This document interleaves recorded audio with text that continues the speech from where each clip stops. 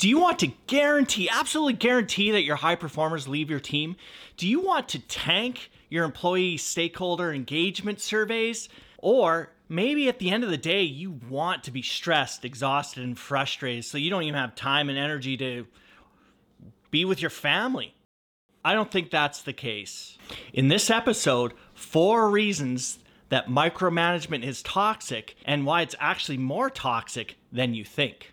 I'm Daryl Black, and if we haven't met before, I have 30 plus years in crisis leadership, things like Hurricane Katrina and Canada's 2 largest disasters, a decade in corporate project management. And I take those lessons and I help leaders really grow their impact, grow their influence, and boost their income. All right, I get it. Micromanagement. You know, it's funny, over the last, at the time of recording here, we're experiencing a pandemic. Well, I'm here to tell you that I think we've been experiencing something epidemic in our workplaces for a long, long time. Before we dive too far into micromanagement and why it's so toxic, let's talk about why it is so prevalent and why maybe people, even yourself or your boss, tend to micromanage. There's a few different reasons. Some of them are a little bit deeper and psychological than others, but one of them is this analogy or this saying that we have: if you want a job done right, you got to do it yourself, right? That's very much ingrained in us, I think. Another reason is chances are, as a leader, you have been promoted through the ranks or through a rank, and there's a real possibility and likelihood that the reason you got promoted was because you were really good at doing that thing or those things, that function. So you know it really, really well. That could be business analysis, that could be project management, it could be customer service, it could be you name it. So that's why you were promoted as a leader to a leader, I would submit, is because you're really good at that thing. So as a result, when you're managing and leading people doing that thing, then you have a whole range of expertise and experience that maybe they don't even have. Another reason is stress. Stress causes us to do things that maybe when we're not under stress, we wouldn't necessarily do. So there's a tendency to exert some sort of locus of control, it's called. And stress really amps that up, where the human organism, us, our brain, our mind, wants to really take control because it gives it a sense of predictability and security and all sorts of things that really upset our minds and our brains and cause fear. And so when we're under fear, when we're under stress, there's a tendency for us to even deep dive even further. All of that is completely normal. All of that is legit. All of that is acceptable in terms of reasonableness. Here's the problem though. Micromanagement is the antithesis in 4 particular ways, which I'll get into, that really ensure that your high performers and team members and yourself, that at the end of the day, you're not content. At the end of the day, you're not fulfilled. At the end of the day, you're not happy. Maybe you're busy but not productive. And micromanagement is such a toxic behavior as a leader, and it is an absolute epidemic. You think that you're mentoring, you think you're coaching, you think that you're moving outcomes along the way with your team and team members, but you're actually eroding, and in some cases not even eroding but exploding the connection that is required, the trust and all of those other things. So reason number 1 that micromanagement is so toxic and why it really flies in the face of trust and teamwork is that one of the key satisfiers at work, and think about this for yourself even, one of the key satisfiers is what we call autonomy. Autonomy is just that. Independence at work, the independence to do your job unfettered, without a micromanager, to make the decisions that you need to make, to manage your time as you deem fit, to make sure that the deliverable is met on your terms. And so how you go about that is entirely up to you as an individual, as an employee. And again, think about this in your own life. We actually really value our freedom, our autonomy, particularly at work. But when we micromanage, that's absolutely crushing that. It's flying in the face of autonomy. It's the exact opposite. So as a result, the autonomy, which is a huge satisfier and huge driver of contentment and fulfillment at work, is knocked off the table. So that's reason number 1. So it's lack of autonomy is what micromanagement does. The second reason is the respect influence. And without going into a ton of detail here, there are really 5 sources of influence that a leader has, and they are growing in the spectrum of least influence to the most. First one is position influence. I have influence over somebody simply because of my position. Okay, I'm a director, I'm a VP, I'm an EVP, I'm a CEO, whatever that is. That's default. Thanks for coming out. So that's number 1. The second way that leaders can influence is through discipline or coercion. And what that is it's an influence that is exerted because I have the ability to punish you, essentially. I have the ability to cause you some sort of friction or some sort of pain at work or in the community or whatever that is. Okay, so that's the second one. That's discipline. The third source of influence is reward influence. So I have influence over somebody else as the leader because I have the ability to reward them. Now, the first thing that comes to mind is compensation. We always think about, well, I have the ability to give people raises. True. In a lot of cases, yeah, maybe you're going to have to fight for it and all the rest of it, and sometimes you win, sometimes you lose, but that's okay. But that's the first thing that comes to mind, I think, in terms of reward. I have the ability to pay somebody more money.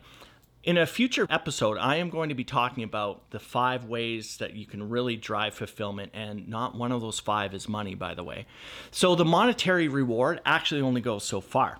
So you want to make sure that you're doing some other things with reward. And you can actually do what we just talked about, give somebody more autonomy, for example. Okay? So we've got position influence, we have discipline or coercion influence, we have reward influence. Remember, this is a spectrum from weakest to strongest. The fourth one is expert influence. So I have a particular expertise in an area, therefore I have the ability to influence a decision or behaviors a little bit more, regardless of where I am in the food chain. Okay, so that's number 4. Number 5, this is the one. Respect. Respect influence is by far and away the strongest source of influence. And I've done a lot of episodes on respect influence and why it's so important, so I'm not going to pontificate here. But suffice to say, if you think in your own lives, in your own careers, a leader that comes to mind that you want that is representing everything that leaders should be, could be, chances are very, very strong that you have a strong respect for them. And the reason that you have a strong respect for them, ready? It's because they respected you. So when you're micromanaging, essentially what you're telling a teammate, either overtly or inadvertently or covertly, is that you don't respect them. You don't respect their experience. You don't respect their intelligence. You don't respect their opinions. You don't value them. And I get it that, again, this is probably not something that you're conscious of, but essentially when we're talking about influence, we're talking about subconscious behaviors and connections. So respect influence is so powerful, but when you micromanage, you're essentially throwing that all out the window, and you don't even know that you are. There's a big blind spot for that. So I recognize that. That is reason number 2 that micromanagement is so toxic. First is lack of autonomy, which is a huge satisfier. Autonomy is a satisfier. Second one is it flies in the face of respect influence. It erodes that or explodes it, which is so frustrating. The third reason that micromanagement is so toxic, and this is now starting to get into more of yourself as the leader, is it is a huge time suck. You wonder why at the end of the day you're spent, exhausted, and frustrated, and pissy, and all the rest of it. It's because you've been micromanaging all day, potentially.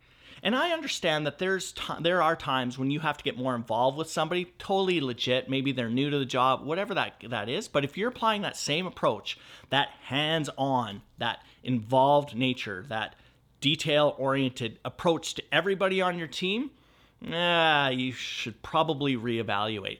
So it's a huge time suck, right? You don't even have time to do your own job because you're too busy micromanaging and being detail-oriented and telling everyone what to do and how to do it. That's a big problem. It's the how that's the problem. So if you're not delegating effectively, and we'll talk about that, and I have talked about that on other episodes, then you won't have time. It's like being surprised it gets dark at night. Like, holy shit, at the end of the day, I'm exhausted. I didn't have time to do any of my own stuff. Yeah, no kidding. It's because you may be micromanaging. Yeah, you could be overworked and, from your boss who's micromanaging, that's possible too. The fourth reason is that micromanagement's actually selfish.